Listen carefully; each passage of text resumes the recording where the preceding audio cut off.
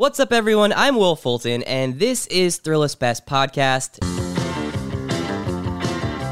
Today is a special crossover episode, the first time we brought together a member of our entertainment staff, that's senior editor Leanne Bukovic. Hey, Leanne, how are you?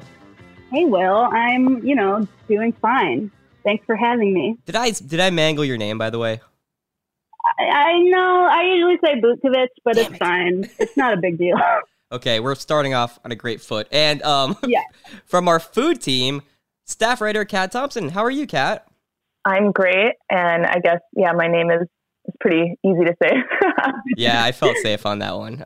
So worlds are colliding here. We're talking about the best food movies of all time. We're also going to give some recs on food docs and TV series you can stream, some of the best food moments in movies that aren't necessarily about food. So my initial question, do you guys ever pair food with movies? Like when you're watching a movie, do you cook a dinner? I watched Godfather 3 last night for the first time, actually, and I made sure I had some red wine and a meatball sub. Leanne, do you ever do that, or is that just me?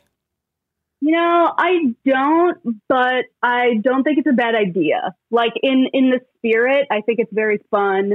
I guess I'm just lazy, really. Yeah, that makes sense. Kat, Kat, what do you think?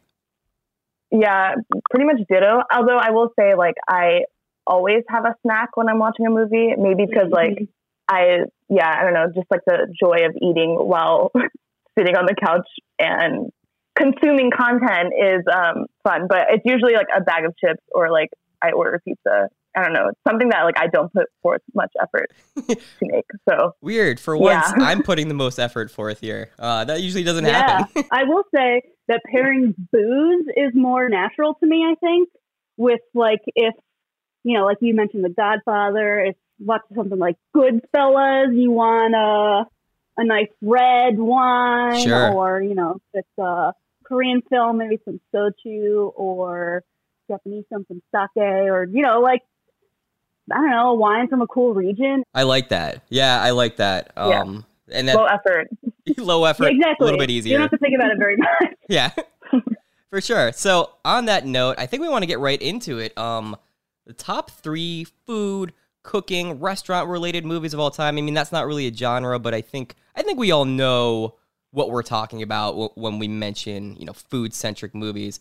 I want to hear your top 3, and I have 3 as well, and I think maybe we should just go around in descending order, and I'll go first, really. My number 3 for me is a pretty easy pick. It's Willy Wonka and the Chocolate Factory. It is totally about food and candy, and everything in it looks delicious. I love the songs. It's one of my favorite movies of all time. I loved it since I was a kid. And my favorite piece of trivia from Willy Wonka and the Chocolate Factory is that Peter Ostrom, who played Charlie, quit showbiz after the movie, ended up being a large animal vet working with horses. Did you guys know that? Yeah. I did not. I did not know that. Interesting. Were we supposed to bring trivia? I did not bring trivia. No, please. That's just something I've always known. You don't need any trivia. The first thing you ever learned about Willy Wonka is the fate of the actor who played Charlie. Exactly. Yes. So I agree though that Willy Wonka is a great and fun food movie. I am curious though. I did kind of want to bring this up. Willy Wonka or Charlie and the Chocolate Factory. The remake with Johnny Depp. How do you feel about that in comparison, Will? Well, I'm glad you brought that up because I didn't want to take too much time on this, but I'm glad to. I think that I'm a big Roald Dahl fan. I've read all of his books, when I was a kid. But I think that the Tim Burton movie is a lot more faithful to the actual book. But as terms of a film, I really like the original, the 1970s Willy Wonka version a lot better. I just think it's much more entertaining. It's really hard to beat.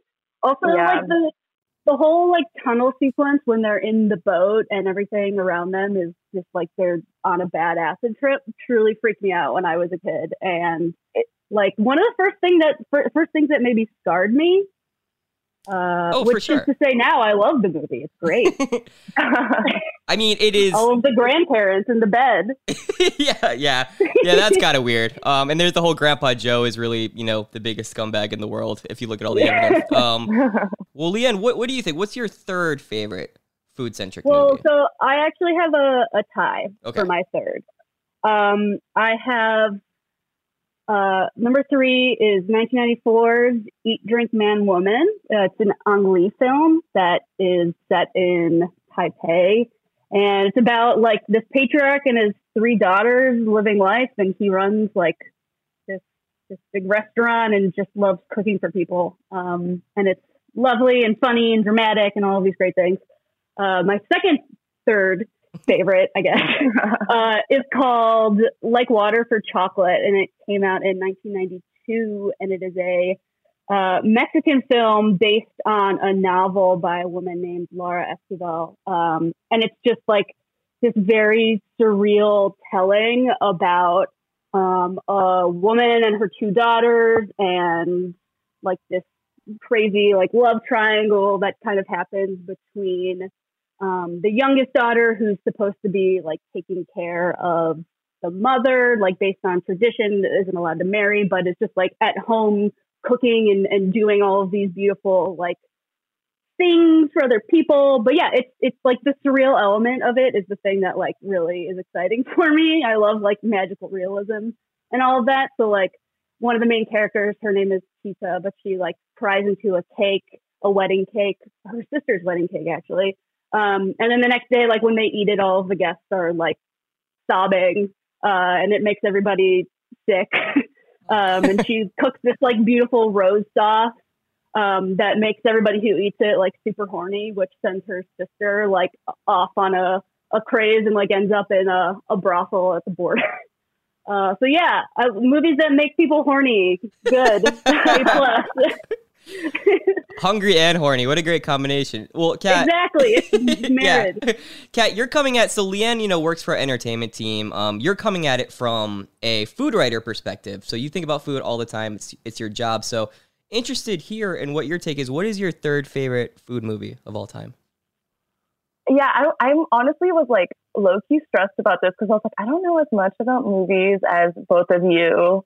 And I feel like, okay, well, for starters, I'm going to say right now that this entire podcast, I'm going to be talking about animated movies a lot because for some reason, animated movies the food in animated movies look so much better. Yeah. But I guess it's so weird because I want to say, and I'm going to talk about Pixar for a bit, but not Ratatouille yet.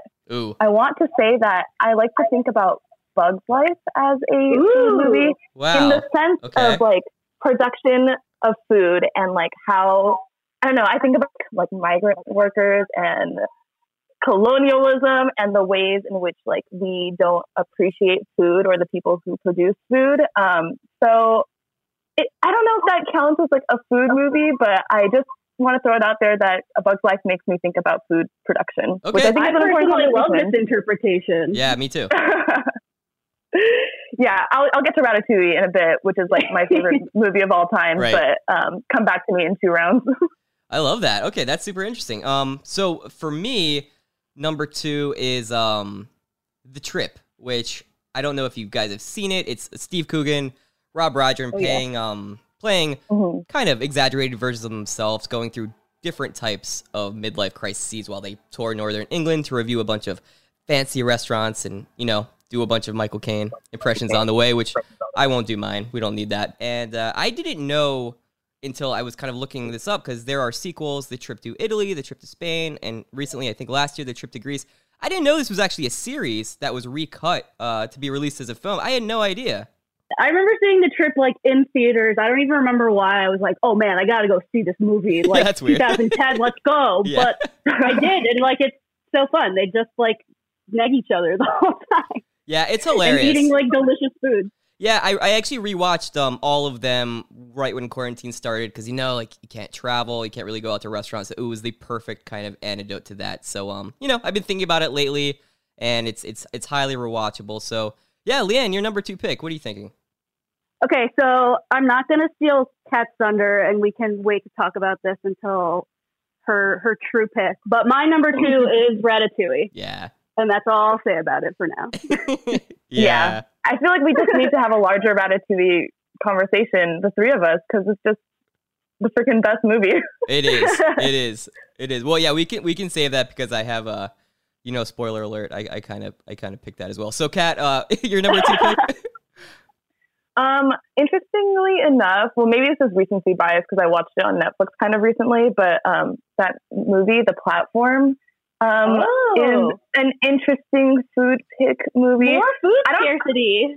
Yeah, I don't know why I don't know where my brain is going. Maybe it's like the pandemic. I'm just like really negative or something, but also again, thinking about food scarcity and what are the luxuries that some can afford that others cannot. And then thinking about like that, what was that thing? Panna cotta that they were trying to protect at the end. Well, sorry, spoiler. They're trying to protect panna cotta at the end.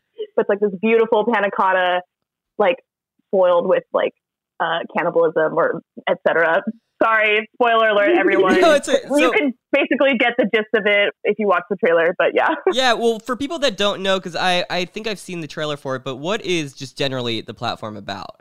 Yeah, these people are stuck in this prison, and the prison has like hundreds of different layers to it, and so there's everyone's like trapped in this room and on a different floor in the prison, and then each day from the very top, this like platform is filled to the brim with food, and it's like filled with layered cakes and lobster and like just like luxurious items. So each time, like the people at the very top can eat whatever they want, and then eventually by like floor 70 or 80 or whatever, like all the food is gone. So the people on the floor, like 300, are starving and eventually like get reduced to like cannibalism or like they die. I don't know. It's very graphic, but the food does look beautiful when it's not being like completely smashed. Interesting. It's kind of like a vertical Snowpiercer. Yeah. Instead of a train, it's like the up and down platform. If think about it that way. So, lots of foreshadowing here. My number 1 is Ratatouille.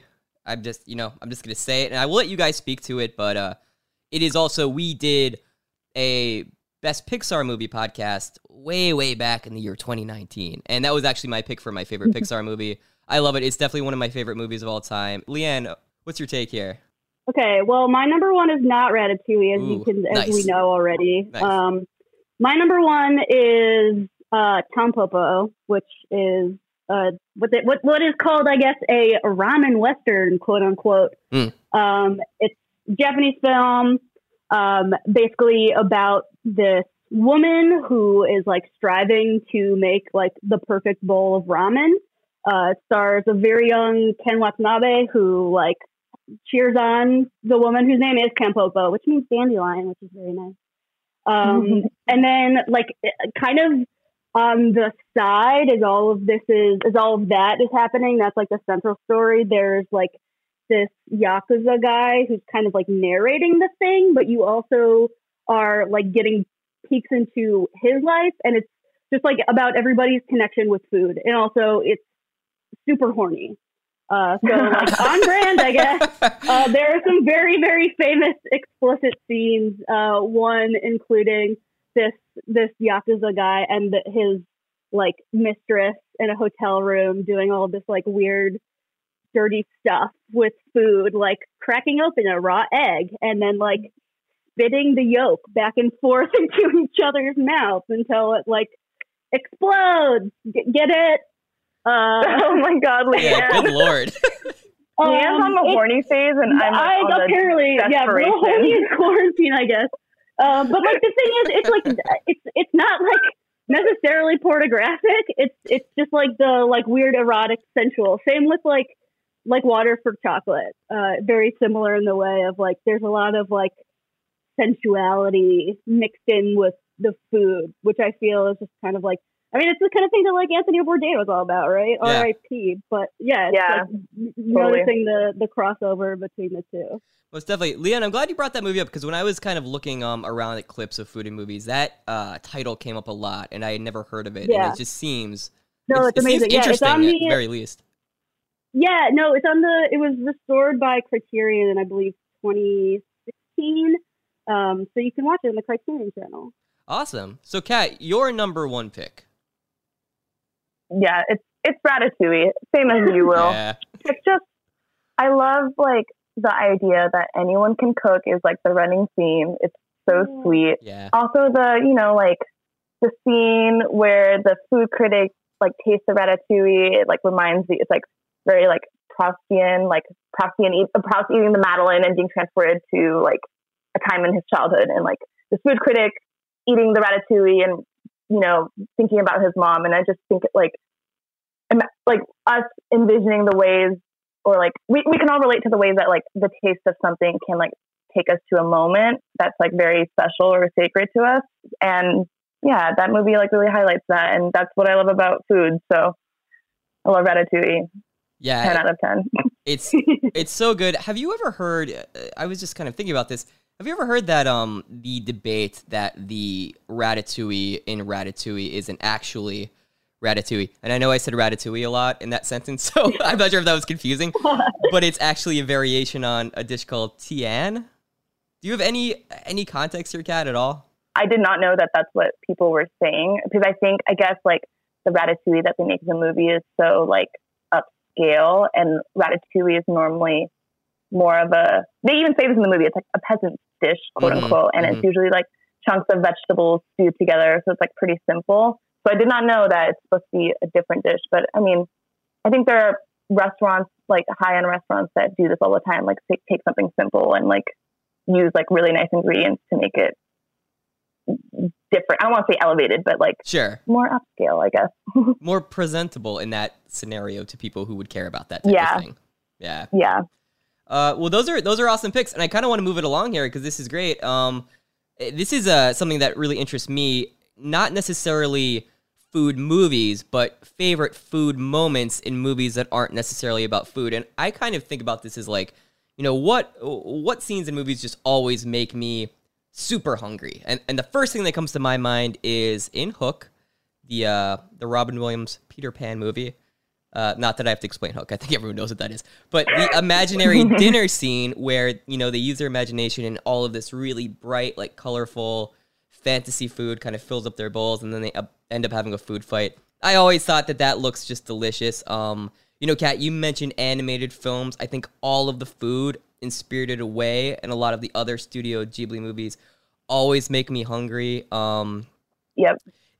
And one more, the noodle scene in Blade Runner, when Blade Runner starts at the beginning and Harrison Ford is, you know, kind of in the rainy, futuristic LA.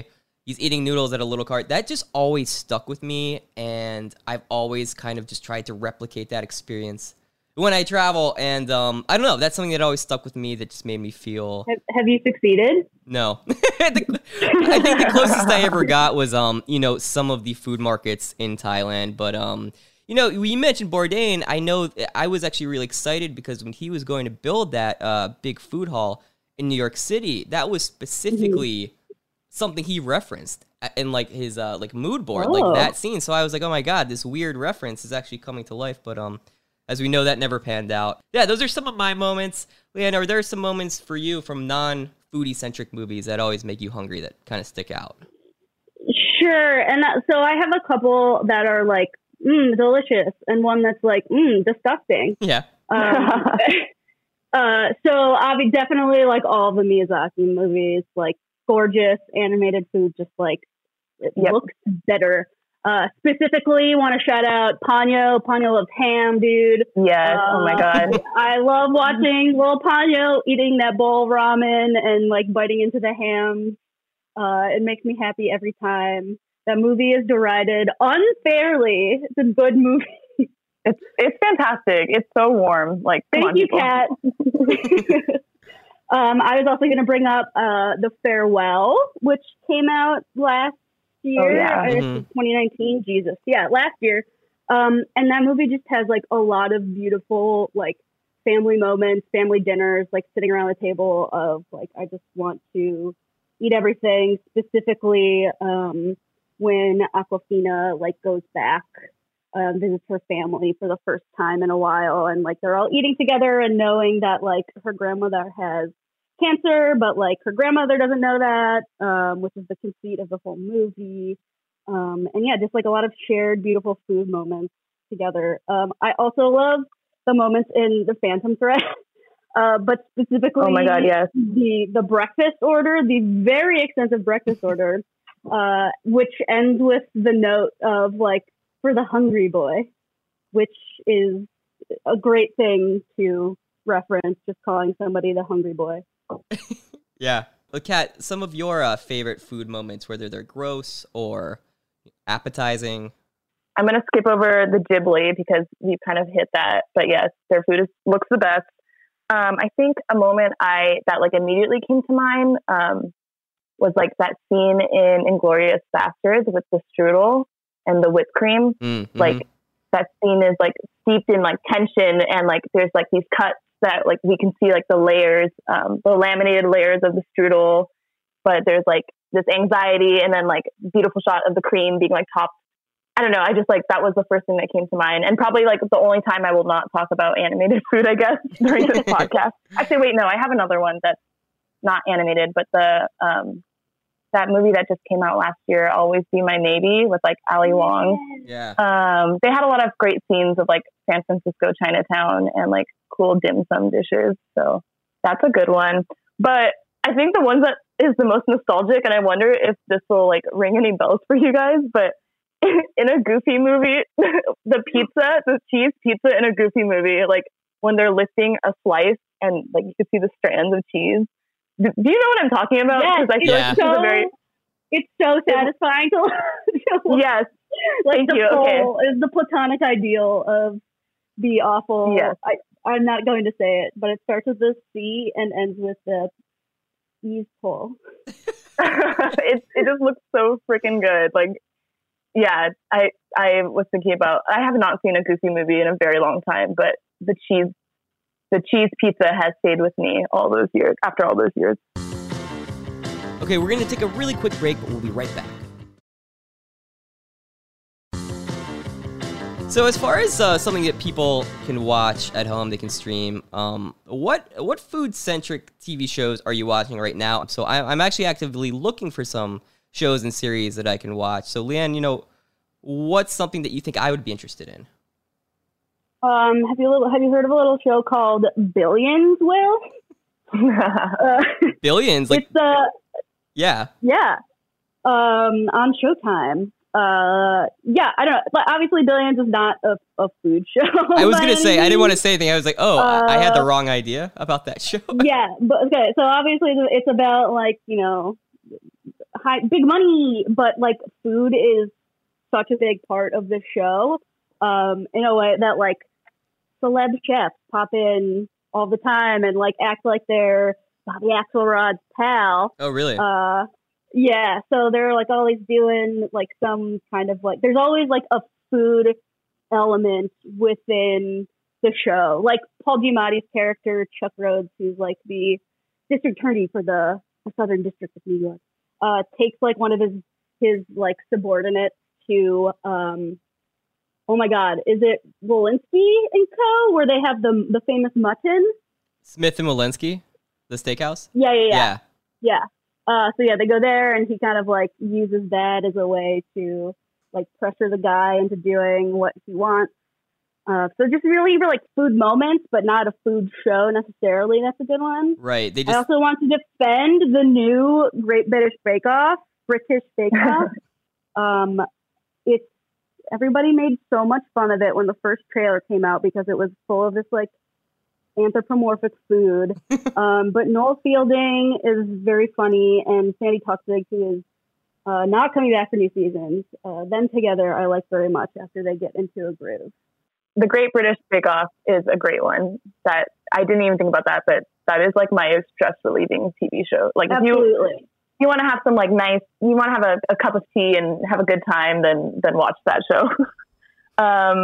Cool. I guess I'll have two shows that I like on opposite ends of the spectrum. But if you want to watch something that's like educational and learn more about food in America, Padma Lakshmi's new show, Taste the Nation on Hulu, is very good. It highlights like all foods that have been brought from immigrants, but there's also an episode about Native American food, like indigenous food, which is like really fascinating. And yeah, she just like travels all over America, from like Hawaii to New Jersey, and like each episode like kind of centers on a different food. There's like an episode about pad thai, and there's one about like lomo saltado. So it's really cool and quite informative, and I think it's like a fresh take on like the food travel show. Yeah, for sure agree. I just finished this like last week, and it was definitely like one of the most gratifying like food travel show watching experiences that I've had like in a long time, I think. Yeah.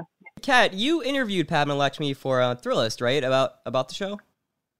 I did, and she was very gracious and super cool. But yeah, like we got to talk about like she was saying that she wanted to make this show because she didn't feel like she had seen this show, and I kind of agree, because like everyone who's comparing her show, like everyone brings up Anthony Bourdain Sure. in talking about her show, or someone like Jonathan Gold, which is like really cool. They're both like amazing. They're both such beacons of knowledge about food, but you know, at the end of the day, they're also like both white men who are like entering the food world as like an outsider. So it's kind of cool to see like a woman of color like come in, and like she is an immigrant herself, and like really talk about the immigrant experience. Because I felt like in the Thai episode, I felt like I was watching like my own family's story. Like I felt very seen, and I don't think that a lot of these like cooking or travel food shows ever really do that. So like it was powerful for me too, because I was like, yeah, this is what my mom does. Or like we go to the temple too, and we like eat at the Thai temple on the weekends, whatever. Yeah. Yeah, that's awesome. And it's on Hulu right now, so everyone can check it out if you have a subscription, or if you steal a subscription from someone. Yeah, and my other pick is also on Hulu, so this is great. But my other pick is not. It's Bob's Burgers. It's some good old quality Bob's Burgers.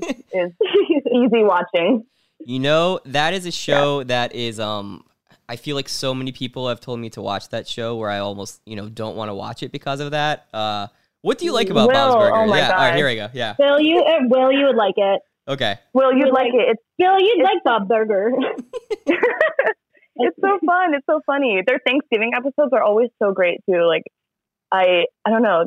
You just have to watch it. It's like really cleverly written, and there's always great burger puns. And like honestly, I'm thinking about like the food that you see. It's never like so enticing or anything like Studio Ghibli, but it's still it's still nice, and it's about a restaurant, a dysfunctional family running a restaurant. So it's good. Awesome. Well, now on Hulu. This is not sponsored by Hulu, by the way. But if you want to throw some bucks, please go right ahead. Well, on the heels of that, on the heels of that, I think we'd be remiss not to talk about some of our favorite food documentaries, because I'm sure you guys have a lot of thoughts there. Yeah, I mean, like, I feel like you can't talk about food documentaries without talking about Jiro Dreams of Sushi, just because of how, one, like, beautiful it is, and just, I feel like it did so much for that space in general, and now, like, you can't even, like, get into his restaurant anymore. So it kind of captures this, like, very specific moment in time in a way that is just not accessible anymore. I also think Som is a good doc that it basically like walks you through a bunch of people who are preparing for the Master Sommelier exam, and all of the things that they have to go through, all of the training to even like get to that place. Also wine related, I think Sour Grapes is really fun. It's essentially about like a wine con man who basically like mixed a bunch of crappy wines to make it taste like very good wine, and then sold it for a ton of money, like at auctions and things like that. Those are I don't know. I also like I don't know. I feel like I have a lot of like beverage centric ones. The Birth of Sake to me is also incredibly beautiful. I think it's still on Netflix. It used to be. Actually, most of these things should still be on Netflix. But that is also just like absolutely gorgeous. You're watching the process of sake being made, and it goes through like all of the winter, and people like in this one shop that they focus on leave their homes to go and stay for months, to kind of like have these really grueling shifts to make it like quote unquote correct in like the very old style traditional kind of method. That's super cool. No, I love the beverage picks, and those are all great. I think that Somm and sour grapes are like that's a great like double feature. Seeing both sides of the wine world. Like, Kat, as far as food docs, in your opinion, what are some of your favorites? I'm gonna pick a docu-series, if that's okay. Because, Jiro, of course, classic. But and Leanne and I have talked about this, but Street Food on Netflix is very good. And Leanne, I think you're saying the second season just came out. Yeah. Street Food Latin America came out a couple weeks ago. Yeah, but like the first season, the first 2 episodes, like I cried through both of them. Like they were just like so good. But basically, like these people, like they go to different parts of the world and examine like the different street foods, and like they highlight these incredible like chefs who like have, a lot of these stories are like rags to riches type stories, and like they're really powerful at how they like how is it possible that a woman in Thailand making crab omelets can have like a Michelin star? Like it's kind of like this, tracking like this success, which is really interesting, and the food shots are like so beautiful, and I feel like everyone like I learn something new each time I watch it, just like different foods from around the world, and yeah, it's really good, and it's very, very touching, I would say. Yeah, it is. It really is. Yeah, it's so well shot too. I mean, they're taking street food, which some of my favorite food, and they treat it like an episode of Chef's Table, which makes sense because it's by the same people who made Chef's Table. But it's cool to see that type of food showcased. Say, it's the same guy at Chef's Table and Jiro. Yeah. So if you look at like style, it's exactly like that. No, it's amazing. Now streaming on Hulu. No, it's on Netflix actually. Shifting gears a little bit, I want to ask you guys about your favorite fictional bar or restaurant, or even favorite fictional food. The one that jumps to my mind immediately is like, the bar from Cheers. I feel like it's become the gold standard for the neighborhood hangout, the bar where, to quote the song, where everybody knows your name. I don't think that's a realistic standard. I don't think there's ever going to be a bar in your life that is exactly like that, because if you go into a bar and everyone's there all day, they don't usually act that happy. It's usually a lot more depressing than what Cheers portrays. Yeah. I remember reading Harry Potter and always wanting to eat in their dining hall, especially like the Christmas dinners. But what comes out to your mind? Like, what do you want to experience?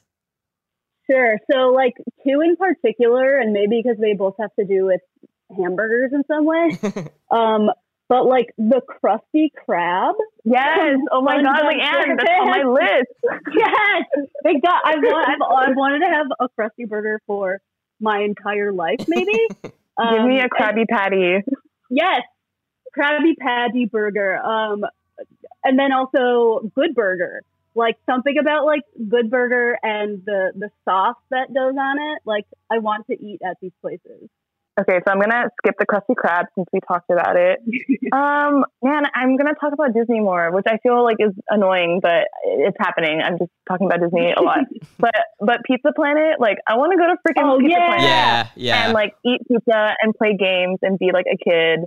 And I don't know, like, I drove by, like, Chuck E. Cheese the other day, and they're like, we're doing takeout, and it made me so depressed. But Pizza Planet would be a good one, or in Princess and the Frog at the end, Tiana's place, she has like a restaurant and it's on the river and there's like beautiful string lights, and like the beignets in that movie look so like pillowy and good. So that's another one that I was like, that would be cool. But yeah, Harry Potter was also a big thing. I've always thought the 3 broomsticks and having a butterbeer would be cool, which you can do at Universal Studios. So, but don't go there now because we're in the middle of a pandemic. Yeah. Right. Right. The other thing about that too, because I do think that there is some like Pizza Planet type situation at Disney World, but there's whatever the Star Wars Cantina they have now, but at theme parks it's never like how you want it to be. It's not the same. It's really not. No. Yeah. No. It's so much more fun in your imagination. Exactly. Same with Moe's, like the Simpsons. Simpsons set up theme park. Like, I would like to go and get a Flame and Moe's or drink like a Duff beer, whatever that actually is. But also, I don't. Just not there. Yeah. They have a Duff beer garden at Universal Studios and the Moe's. Yeah. Yeah. If you're ever out in LA, we should go to Universal Studios. Yeah. 2021. Yeah. We'll do it. 2021, maybe. Exactly. I know that you guys wanted to talk about this. Favorite food moments in video games or food-centric video game. I know, Kat, you and I have talked about the cooking mechanism in Breath of the Wild, and I think that you, in Zelda, Breath of the Wild on the Switch, I think you wrote about it a little bit, but that was one of my favorite parts of the game. It's so relaxing. I know you guys are both video game enthusiasts. Kat, what are some other video game moments that have to do with food that really stick out in your mind? Yeah. So I did write an article about this, like, last year, just about food in video games and how, I don't know, prevalent it is, how prevalent it's been since like arcade games like Burger Time or like Tapper, which are fun games from like way back when. Yeah. But yeah, I think Breath of the Wild is so fun because it's experimental. But I also think like Cooking Mama comes to mind. Like Cooking Mama was like the best game to play on the DS. It was so fun, and the food always looks so good. Again, just something about like these little pixelated foods I don't understand. Yeah. But that game was, supposed to teach you how to, quote unquote, teach you how to cook and like chop and like stew things. And I remember in like on the first DS where there was like that little microphone, you would like occasionally have to like lift the DS to your mouth and like blow on the soup to make sure the soup doesn't overflow. So that's definitely one, but also something else that I wrote about was Final Fantasy 15, which is a game that I haven't played, but when I was first doing research for that article, my brother was like, you have to include Final Fantasy 15. And if you go on YouTube and look up like Final Fantasy 15 food, there's like compilations of like all the gorgeous food you can make. And then I found like this Reddit thread where people were like crowdsourcing a recipe book based on like the different dishes you can make. So yeah, the food in that game looks like incredible. It's like, it's truly unreal. Like better, again, like better than normal food, but like still incredibly realistic. Yeah. Yeah. It's like everything is like glistening. It's really gorgeous. Yeah. Yeah. Yeah, Leanne, what do you think? Yeah, so gotta agree with Breath of the Wild. Like just such a satisfying, gratifying little mini game as part of the game. And part of that, I think, related in the new Monster Hunter that came out a couple of years ago, maybe 2 years ago at this point. I don't know how time works anymore. There's also like, not like quite a mini game, but like you walk up essentially to this little like cat guy and you ask him to make things for you. And there's like this interstitial that's so fun to watch where he just like kind of spins around and does all this fun stuff and then presents you with a dish that is just strictly nourishment when you go out and hunt giant monsters and dinosaur things. I also love Overcooked, which probably makes me a sociopath. I love Overcooked. It's fine. It's so fun. I'm the kind of person who will like play this by myself, which is so sad. Okay, never mind. It's meant to be like collaborative and like two people like working together to like crank out a bunch of dishes and these like weird little puzzles, and you're like cutting, like grabbing an ingredient and like chopping the onion and then putting it in a pot and make sure it doesn't burn. It's really like a true test of a relationship if you can play Overcooked together and get along after still. Leanne, we should play online together. Yeah, be my friend. Play Overcooked. Yeah. I'm so down. I can't beat certain levels by myself. Yeah. I don't know how you play by yourself. It's so hard, but I like figured out the way that you can like kind of switch between one character at a time, because there's a configuration where you can use the whole controller, at least on the PlayStation, to move like two characters at the same time. Which absolutely not. I'm not doing that ever. If anyone wants to play Overcooked out there, hit me up and we can all play together. Yes. 100%. I might sit that one out, but I have no problem. Yeah, you guys don't care.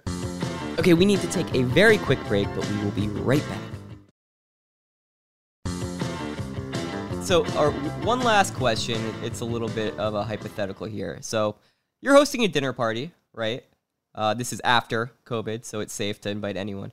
You can invite one person, living or dead, one Hollywood movie star, celebrity. Who are you inviting, Leanne? Well, I'm gonna have a little three top, I think. Okay. I'm asking my fellow chaotic goods to join me in this dinner. And I think it would be Aquafina and Chelsea Peretti. And I think that would be an insanely weird and fun dinner. Okay. Yeah, You that sounds really you fun. can play Overcooked, and you'd have Yeah, exactly. There you go. Yeah, dude. Kat, who would you invite? I would invite probably one of my favorite people, and I feel like America's favorite person, Chrissy Teigen. Okay. She is my half white, Yeah. half Thai sister. And I bet you, she already knows how to cook. So I feel like if she's coming to this dinner party, she's probably bringing some good food. Also, her pans are great. I have them. And I feel like she would probably bring her mom along because I feel like she and her mom go everywhere together. And I love her mom. And her mom would probably bring some good food too. So my pick is Chrissy Teigen plus potentially Chrissy Teigen's mom, Pepper. Those are very good answers. I guess I would choose Peter Ostrom, Charlie Bucket, because I have a lot of questions about horses that I feel like he could answer. So I feel like, well, I have to say, there's a ton of picks laid out here that I haven't seen, that I haven't experienced, that I want to, both gross and appetizing, and weirdly horny this episode got, but it was a blast. Thank you guys so much for coming. Leanne, if people want to log on, maybe play Overcooked with you, look up your stuff, where can they find you online?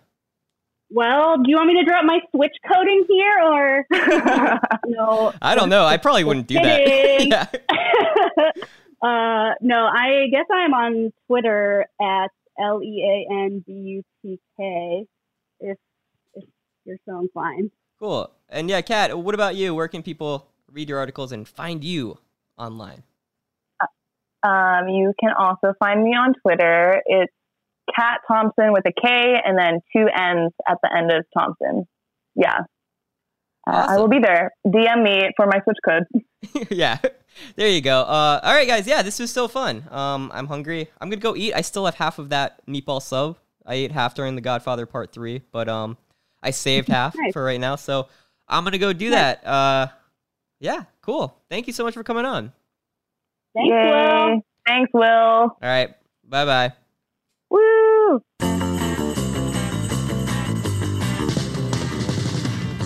All right, big thanks to Leanne and Kat for coming on, and thanks to the entire Thrillist podcast team, Jim D'Amico, Megan Kirsch, producer Mia Fask, Brett Kushner, Emily Feld from iHeartRadio, Mangesh Hatakudor, and Dan Byrne, who edited and mixed this episode, and per usual, did an excellent job.